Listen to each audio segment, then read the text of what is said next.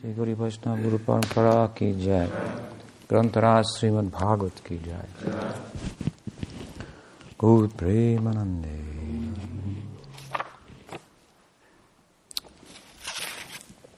We're reading from Srimad Bhagavatam, first canto, second chapter.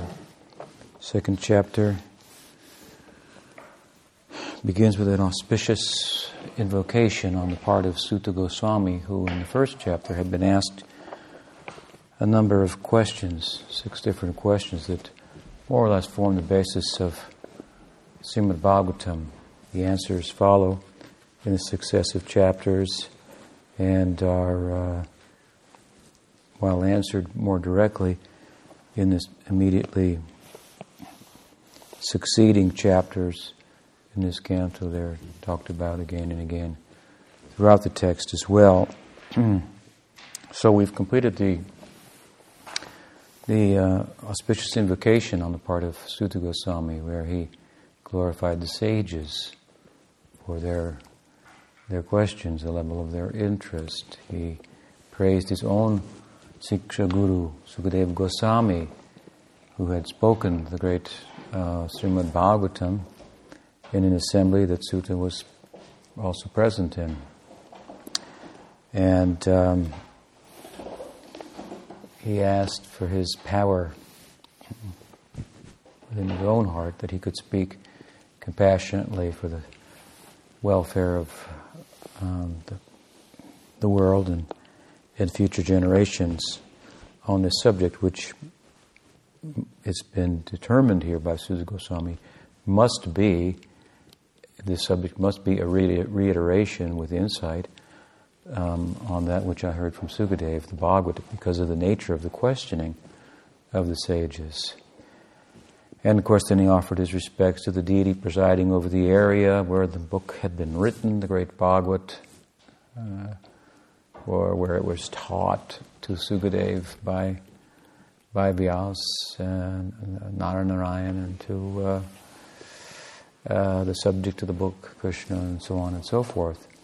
And then again, he concluded his auspicious kind of invocation or invoking of auspicious before beginning to speak with, once again, glorifying the questioners themselves. Indeed, he practically answered their first question by glorifying their questions. They had asked, what was the ultimate good for human society? And basically said, the kind of questions you're asking about Krishna, that will bring the ultimate good. He says, Yayatma, Yenatma Samprasidati, which is what they asked, Yayatma Samprasidati, what will satisfy the self.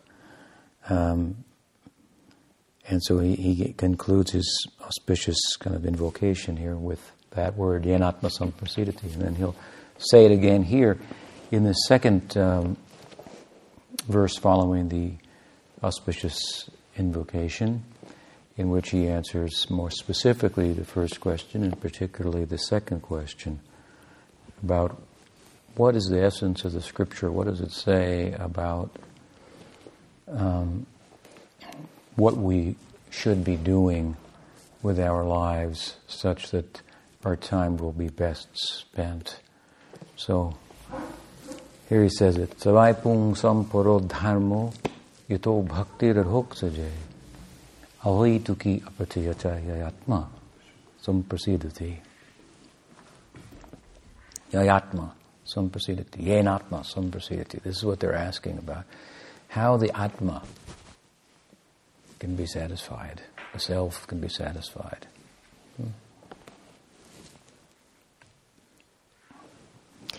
Here in this verse, Yayatma Samprasidati, Yayatma Suprasidati,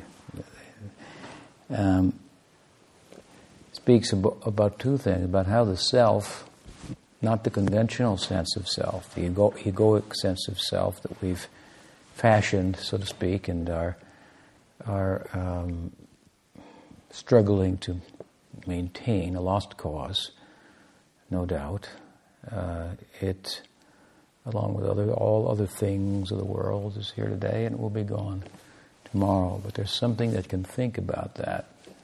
And that's the other self, the non-conventional, if you will, self, the one that doesn't answer to convention, that seeks to go beyond the conventions of the world and the norm and the limitations, as I've just explained it, that the world seems to impose upon us. This is the real self that's unfettered by the unencumbered by material identification. It can fly high in the sky of its aspiration to be more. So the unconventional self, and one who pursues it acts unconventionally. That self is being described here, how it will be satisfied, and how at the same time, with the use of the same word, ayatma, suprasidati, the Supreme Self will be satisfied. And the two go together. This is, of course, bhakti, which is going to be is being discussed here as an answer to the question. That means, what I mean to say is that your self will be satisfied by satisfying the Supreme Self. They go together. Your self, in a higher sense of self, will be fully known in terms of understanding not only itself isolated from its environment, but itself in relation to its environment.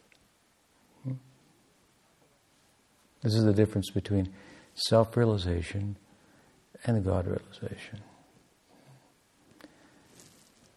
To do away with, to transcend the material environment, the falsity of the material environment, and to come to know oneself is one thing.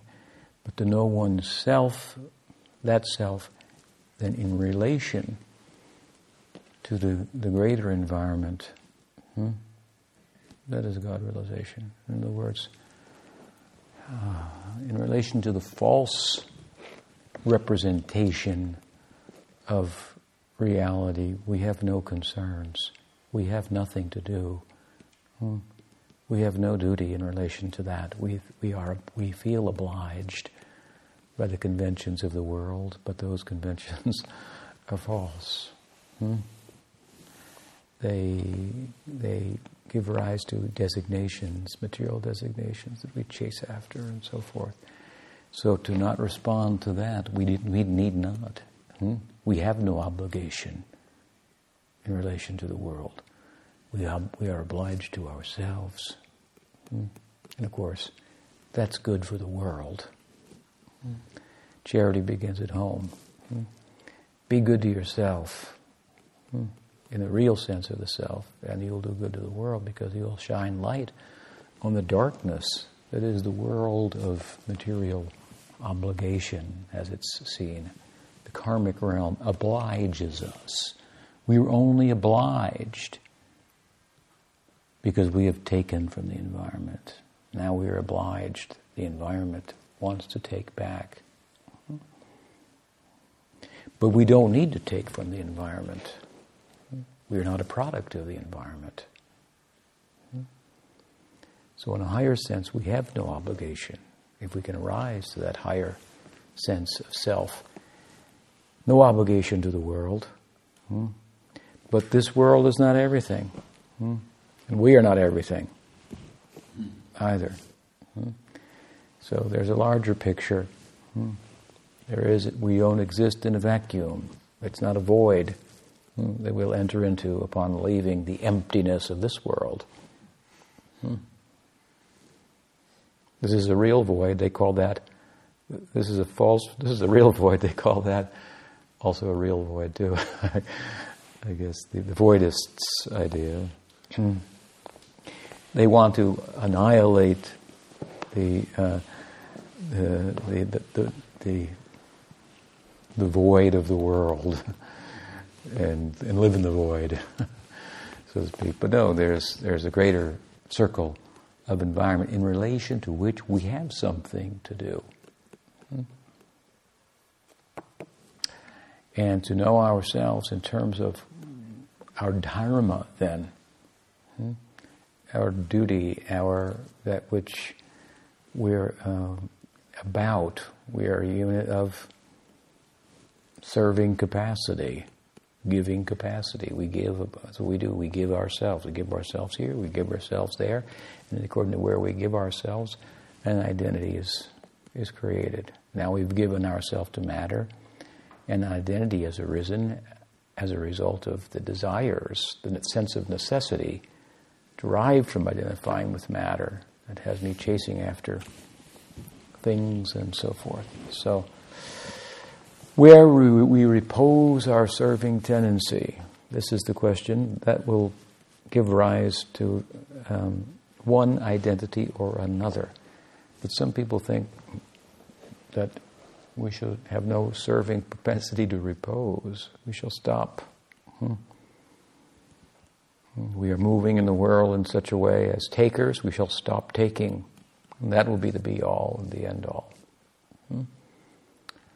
So the Gyanis, they seek to stop taking, but they have no sense that they have anything, that there's any higher side to giving than stopping from taking. That they have they've served the senses that they're tired of. But the sense that there's anyone to serve who is worthy of serving, this has not yet come into view. So this is the greater environment. So this is what's being talked about here. He says, Savai pumsam paro dharma. Savai, vaya means be sure about it, certainly, with certainty. Savai pumsam. Pumsam means humanity. For all humanity, you should be sure. Savai pumsam paro dharma.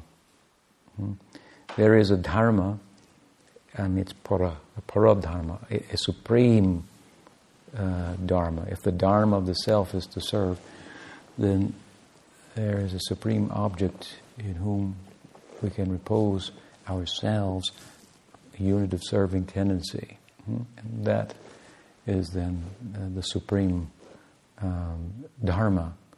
In other words, dharma, it implies some action. So what is the dharma of the self? It has something to do. Not just to stop from doing the wrong thing and to rest. That's almost tantamount to extinguishing oneself. Isn't it? And that's how it's thought of. In Advaita Vedanta, for example. Extinguish the self, the individual self. The individual self thinks itself to be individual, and it therefore sees itself as moving, but it doesn't exist actually. There's only one, and he's everywhere, and there's no movement for something that's everywhere. Shanti, shanti, shanti. Be peaceful. Stop moving. But actually, that means to do away with the Dharma. No, the self has a Dharma, has a nature. It's not false, the individual self. It falsely thinks itself to be something other than what it is. But what it is an individual unit of consciousness, like a tiny atomic particle of consciousness, and each one has a different name written on it. Each one has a different service to Krishna within certain sentiments. Huge variety of serving possibilities in relation to the Absolute. So this is, he says, Savai pumsam paro dharma yato bhakti rhoksajay. The supreme dharma for human society is that yato, by which Savai pumsam paro dharma yato bhakti rhoksajay, by which one can attain bhakti, by which one, that supreme dharma is that by which one attains bhakti adhoksaja. It means by which one attains prem bhakti, by which one attains devotion to adhoksaja. That's a big word, I'll explain it, but what's also being said in here is that ahoituki apratihata. It's also being said that there's an activity by which we can attain prem, bhakti, and that activity is bhakti. also. That by sadhana bhakti in practice, we will attain prem bhakti. Implication being, only bhakti gives bhakti. It's a very interesting argument, and it comes out more in the later part of the verse. But here, the word adhoksaja, before we go there, is important. Sabai pumsam paro dharma yato bhakti adhoksaja. Supreme dharma is that by which we attain bhakti to adhoksaja. It means by which we attain prem, love of God. Adhoksaja. It means transcendental. It means it speaks in one sense about the limits of mind and language. Is the first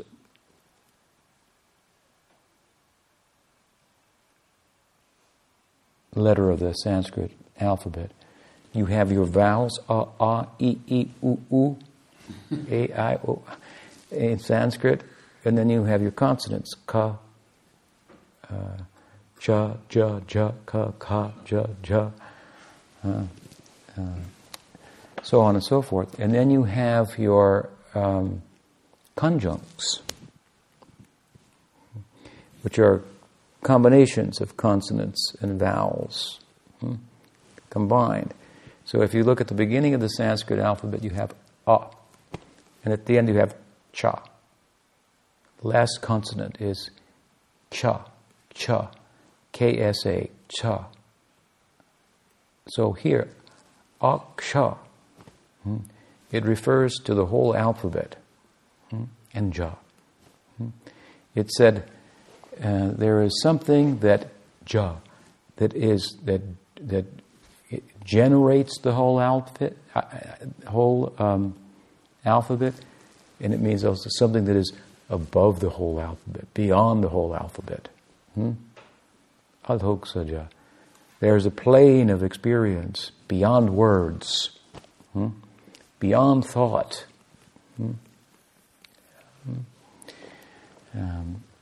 And it's such that we cannot say enough about it. We cannot think enough about it. It's full. This is the realm of the Godhead. Not to be known by any means, it means, other than by the means He Himself chooses to be known by. It's called Avaroha Panta, a descending path. If God wants to be known, He'll be known. Otherwise not. There's ascending paths to knowledge as well. These cannot help us to attain that realm. Pujapad Sridhar Maharaj once described the adhoksaja idea like the flying saucers, the UFOs, that if you see one, then you try to tell your friends and he's gone. But you saw it, and you can't be convinced that you didn't, and so forth. But no one wants to listen. So then you have to find other people who also were shown. The aliens showed themselves. The UFOs, they showed themselves to whom they wanted. Something like that. And so you have to join a UFO group and then explore that. What was that experience? What did I see? So in the same way, when the Godhead wants us to know, we may know. So we get some experience. That this is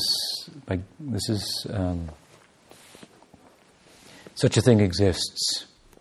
Something beyond the limits of mind and reason and senses exists, and it's noble. It's worthy of pursuit. It makes everything that I could collect with my senses, my mind, and think about with my intellect small and insignificant in comparison. And I'm part of that. I'm from that soil. I'm of that nature. I'm a Amritam Putram, the son of immortality. Amrit. Mrit means death. Means Amrit. Amrit. Deathlessness. And it means nectar. I'm a son of the deathless land of deathless nectar. This is where I belong. It's my home land. It's my it's an inheritance waiting for me. Something like that. When I get that, I can be all that I can be. Adhok saja. So some people are affected by that. They think like that. They want that. They pursue that. This makes sense to them. They have to then join a sangha of other people like that to get strength for this idea, because the world is not for that idea. It's too high. It's too noble. And misery loves company. So they try to drag us down. And we're prone to that, so we'll rationalize away a moment of inspiration that I could have been more. More than anything I could think about. More than anything that words could say. I could have realized I am that more. But no. It was just a dream. It was just a youthful folly. I shall settle for misery. No. Mrityam amritam gamayo. From death we should go to deathlessness. This is the injunctions of the Vedanta, of the Veda. And such utterances have affection behind them. They're giving orders. Mrityam amritam gamayo. From death, go to eternality, go. But that command is full of affection. So in good company we can hone that message. That is bhakti, to hone that message. Adhoksaja. To go beyond, to go to the supreme dharma is that by which we can enter into that adhoksaja plane, by love, by bhakti. You can go there by bhakti. That means on his terms. There are different means of knowing. We may know pratyaksha, by senses. That is limited. How much can we contact directly with our senses? Even if they were perfect instruments of knowing, how many things can we touch? How many things can we see? How many things can we hear? So we can't know everything by the senses, even if the senses were perfect instruments of knowing. And of course they're not, and they tell us that readily. Glasses help, but only serves to make the point. They're not perfect instruments of knowing. So we may know pratyaksha, paroksha, another platform of knowledge, by the senses of others. Others have gone and touched, tasted, and smelt and seen and so forth. So through connection with them, we may know beyond our immediate vicinity. But this is incomplete because, again, you can't know what everybody's senses know, and you wouldn't want to know. Well, that's another thing. But and beyond that, they're all imperfect, these senses, as we've explained. So there's another method: pratyaksha, paroksha, aparoksha. Pratyaksha, paroksha. This is going forward, acquiring, conquering. Hunting and gathering is what it is, with the senses and mind. And a wise person says, this is taking me towards unknowing. The kind of knowledge I get from that is ignorance, because it obscures any vision and experience of myself, the experiencer. It's a preoccupation with that which can be experienced, matter, at the cost of realizing, hey, wait a minute, I'm the experiencer. I'm more important and categorically different than that which is experienced. I'm the subjective element, and the objective world is another thing. Without me, what meaning does it have? If matter mattered independently of consciousness, who would know about it? Who would care? Right? So this pursuit of knowledge by way of acquiring things, touching, tasting, and so forth, this preoccupies me with the objective world at the cost of knowing myself and entering into the mysteries of the subjective world. That pursuit in the ultimate makes me objectify my subjective reality and turn it into something mundane.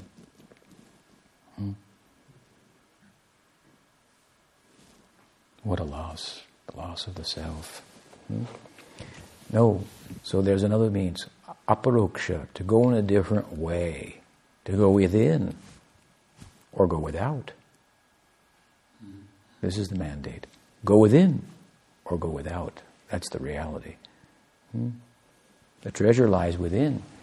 And so to realize that, we have to withdraw the senses from sense objects and turn our attention on ourselves, the mystery of the self, of the subjective reality.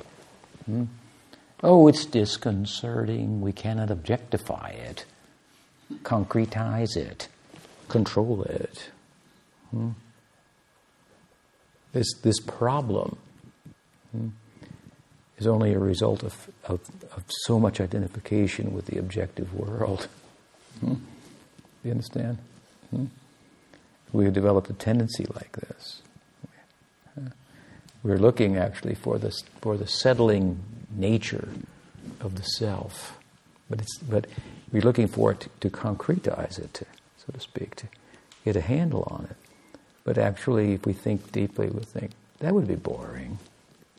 You see, love is what is exciting, and it's like moving all the time, right? You can't get a handle on it. It's up and down. She loves me not. The self is a unit of loving capacity. So you have to be satisfied with unknowing. That's real knowing, that I cannot know everything. With some uncertainty. That will bring certainty. You understand? Certainty about the self. That it's more than matter. And the fact that it's dynamic rather than static is not a problem. So, aparoksha, we'll go within. But in aparoksha approach, then, there is still some exercise from this side.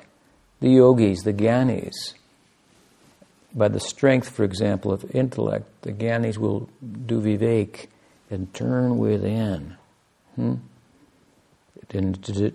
discriminate between matter and spirit, think deeply and subtly, and they'll come to sattva guna, and so forth. But this is some self-effort.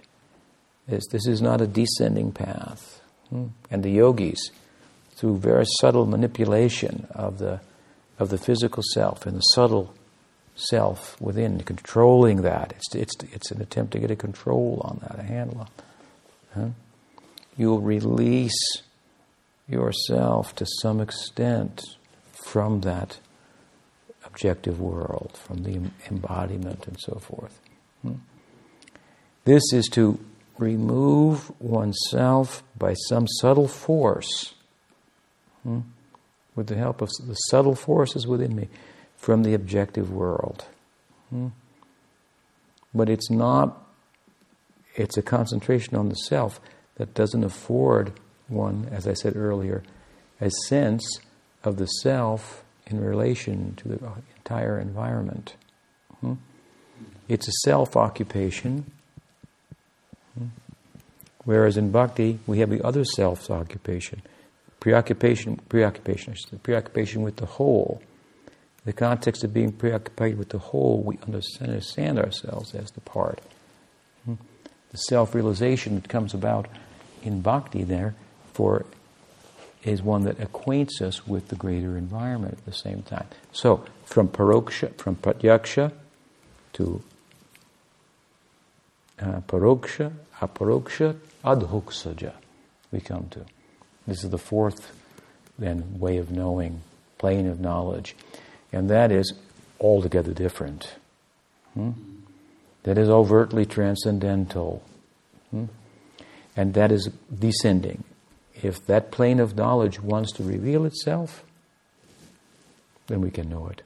Otherwise not. You cannot go into Vaikuntha with your shoes on. You cannot break the doors down there and barge in.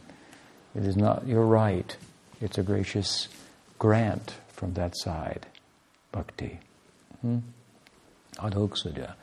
So here it says the supreme dharma is that by which we will attain bhakti to Adhoksaja. Adhoksaja is a name for Vishnu, who is beyond the alphabet, beyond thinking, beyond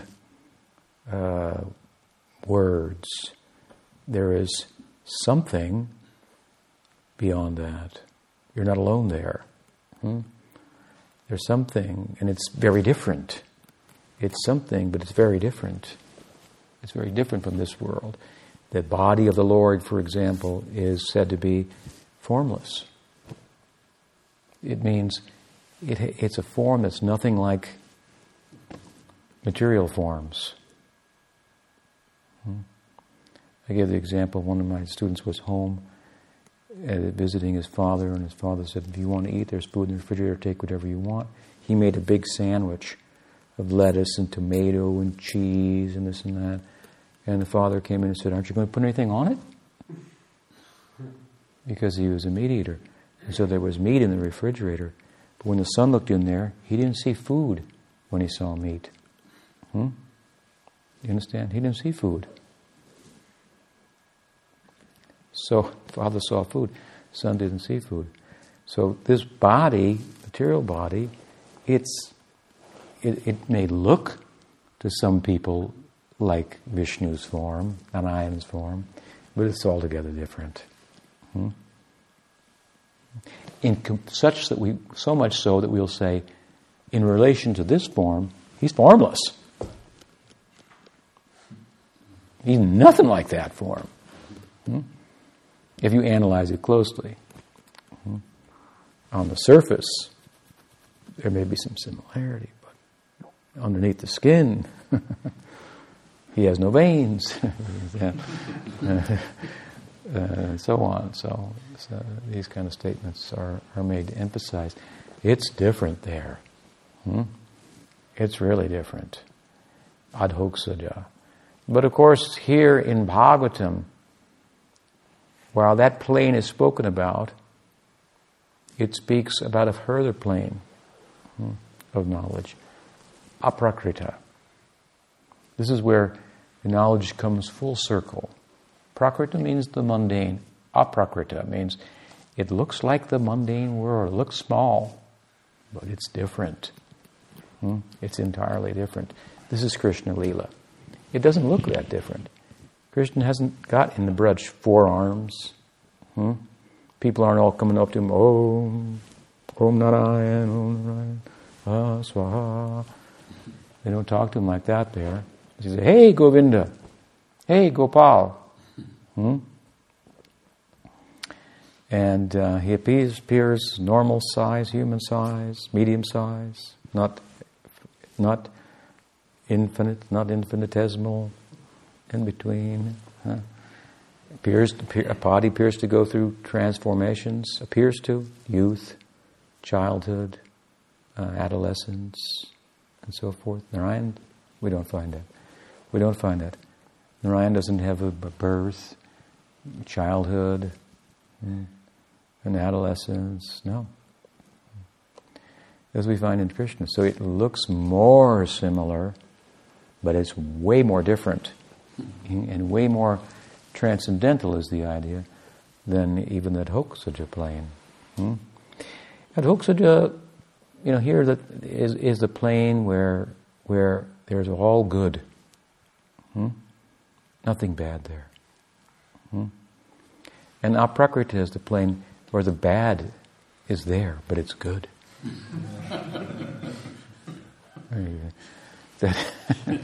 As we say, love turns faults into ornaments. This is one of the main lessons of the Gopi Leela. The bad is not only such good, it's the highest good.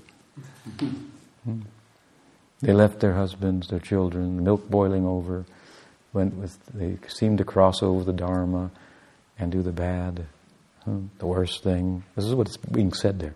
They did the worst thing, and it's the best thing. Love has that power to harmonize. Love has that power to transform. So this is the plane, not of reverential love, agape, but this is transcendental eros, to use the Greek terms. Of course, they didn't have transcendental eros, but we do. So he talked about at Hokshaja, agape. We were talking about the transcendental Cupid, Madan Mohan Krishna. Aprakrita. But Hokshaja has its place in the Aprakrita realm also. This name. It's also a name for Krishna.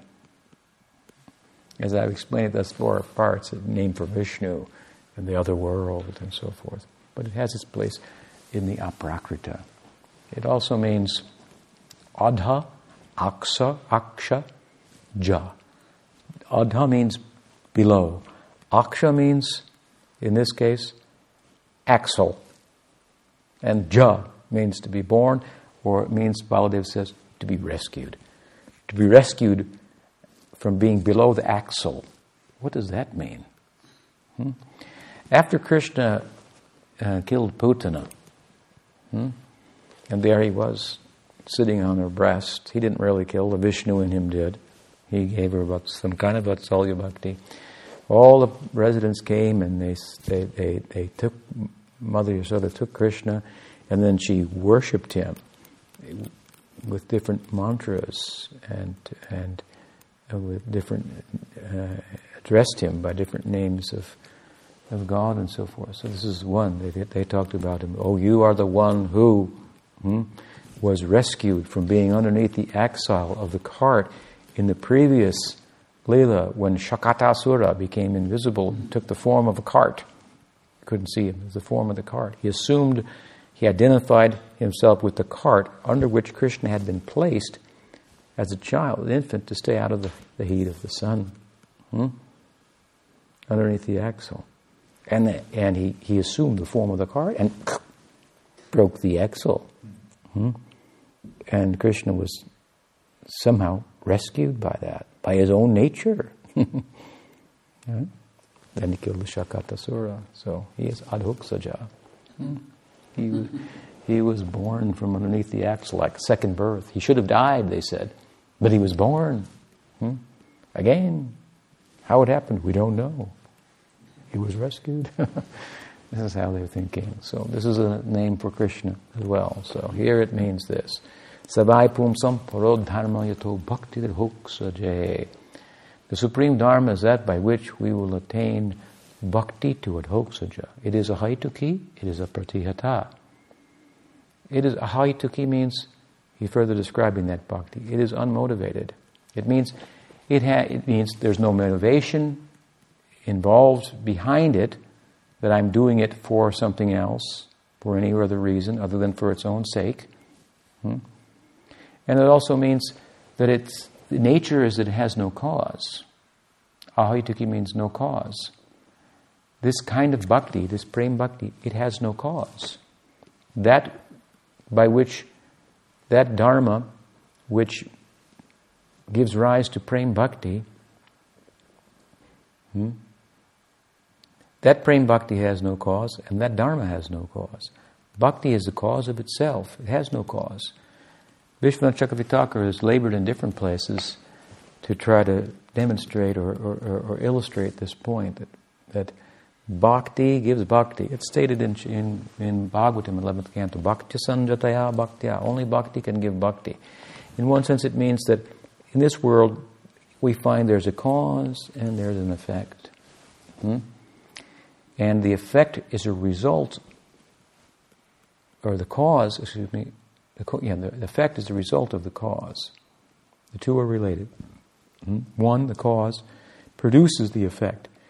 But bhakti is not something that can be produced. It's Nityasiddha Krishna Prem and Saddhika Bunai.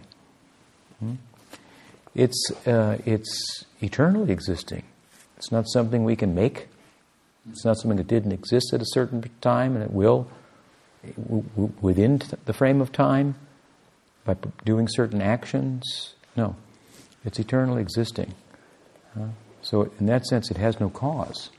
Just like you asked, what is the cause of God? Well, there's no cause of God. We know the world needs a cause.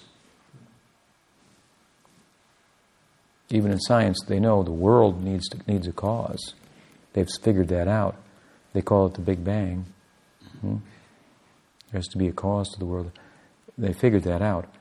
But that's something that needs a cause. It doesn't mean that everything needs a cause. So to say, well, what caused God? We say, well, no, God doesn't need a cause. We know the world needs a cause. Therefore, we posit God.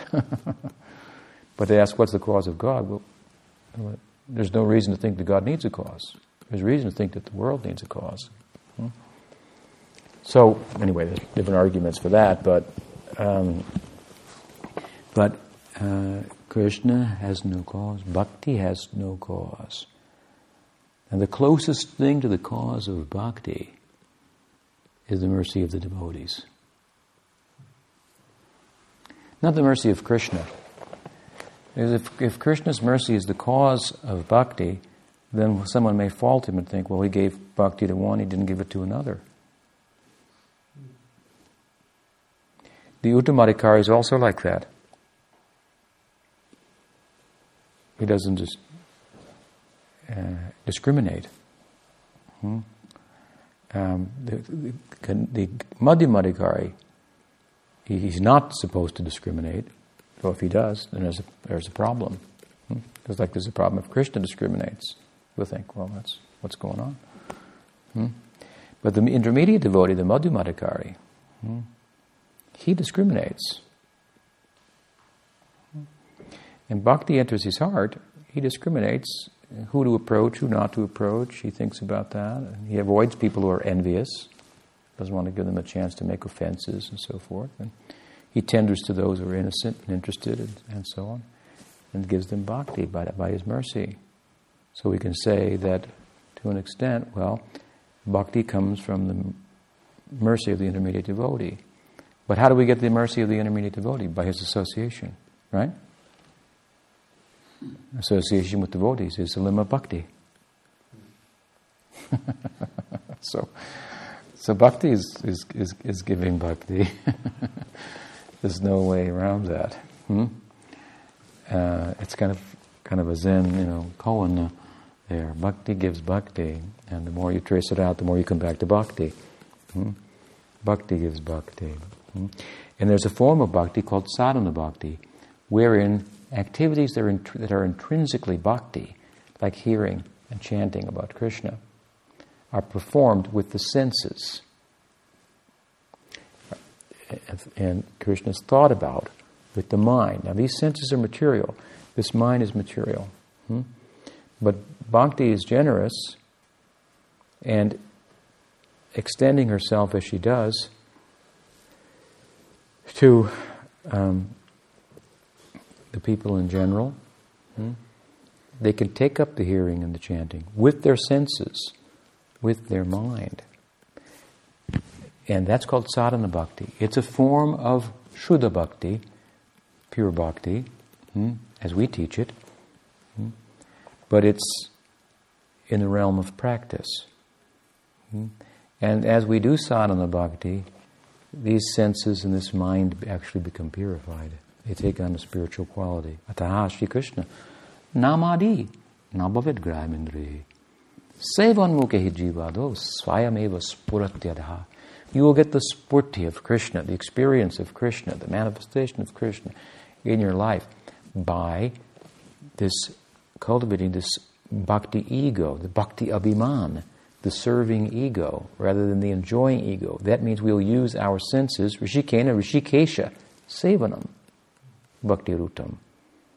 This is Narad's definition of pure bhakti. We're just in the Bhagavata's definition of pure bhakti.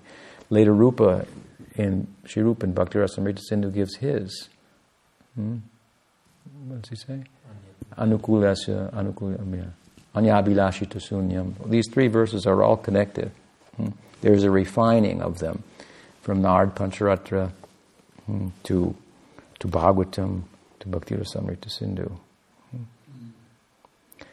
So, at any rate, when we convert our enjoying ego to a serving ego, rishikena rishikesha, when we use our senses in the service of the master of the senses, this is bhakti. And that purifies the senses, that brings the self out. And then, when we attain bhava, bhakti proper, then the activities are performed out of ecstasy, out of spiritual emotion, not out of practice. It's just like it said, imitation of a good thing is a good thing. So if someone has bhava and you become attracted to them, so you imitate them. Hare Krishna. And so forth. That's a good thing. It's a kind of bhakti. It's called sadhana bhakti. And it gives rise to bhav bhakti, and bhav bhakti gives rise to prem bhakti. So bhakti generates bhakti. Bhakti is ahoituki, and bhakti is apratihata. Ahoituki, apratihata. So it's unmotivated, it's not caused by anything.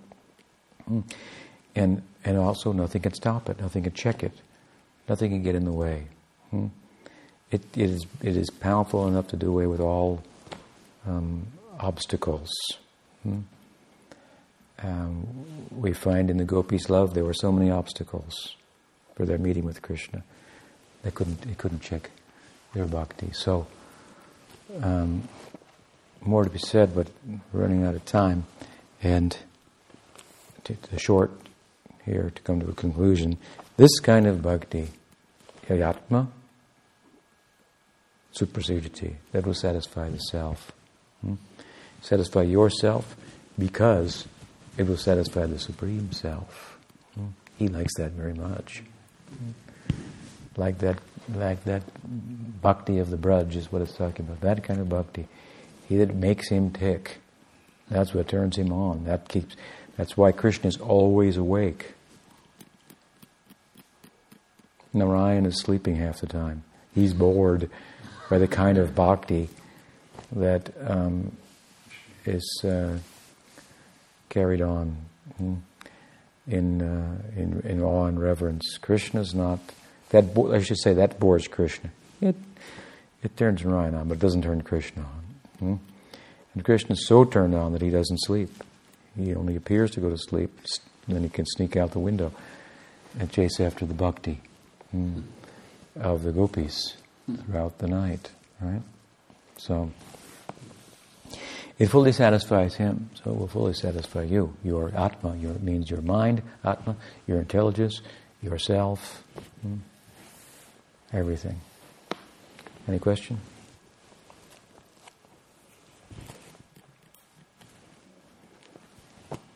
Yes. I couldn't quite follow how the 10 verses were connected. Like, what was the connecting? They're connected because they're all speaking about Uttam Bhakti. But there's a development of the idea, refining of the idea, a more clearly stating of the idea in these verses. And Rupa Goswami really taking from these verses, he wrote his own verse that more clearly, apratihata, for example. I'll go into it a little bit in relation to Sri Rupa's verse. Sri Rupa says, jnana karmadi anavritam. So, apratihata means unencumbered Unchecked. So another way to understand it is that it's Gyan Karmadi Anavritam. Anavritam and Apratiyata.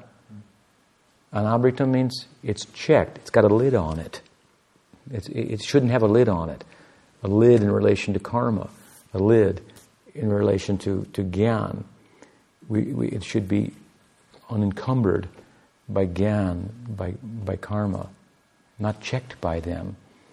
For example, if I come into the Bhakti Marg, the path of Bhakti, and I'm from India, and so I was on the Karma Marg, doing Dharma and a religious life, and so my father died, so I had to perform the Shraddha rite for the ancestors, and so it's just like an occasional duty in the Dharma Marg that one has to perform.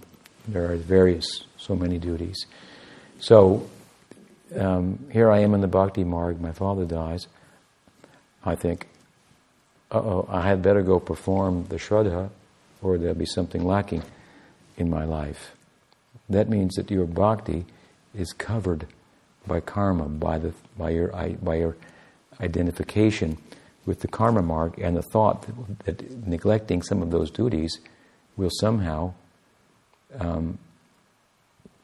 incur a bad reaction for me, without understanding the strength of bhakti, which Krishna says in the Gita, Sarvadharman Parityaja. All this dharma mark, throw it out. You don't worry about it. You just serve me. You don't worry about the Shraddha ceremony. You don't have to do that.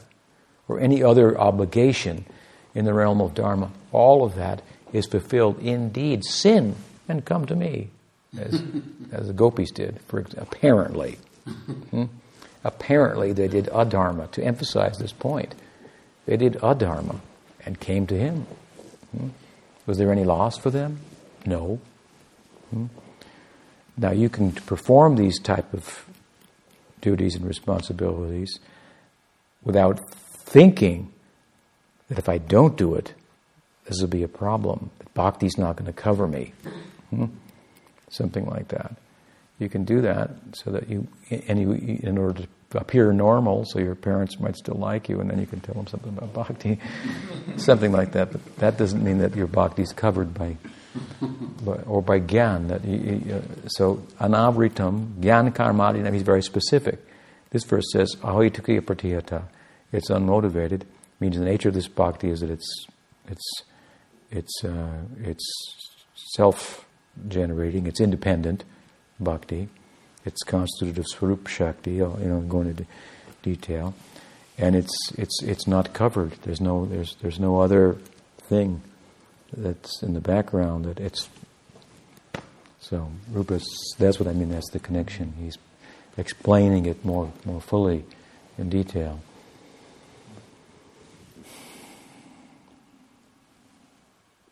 He's absorbed in that kind of bhakti. He can talk about it. Anything else? Anything from that side? No rain tonight. It seems like they've been on the whole time. It's the rainy season there in Madhuvan, Costa Rica. All right. Grantaraj Srimad Bhagavatam ki jai. Gaur Bhaktivinoda ki jai. Gaur Premanande.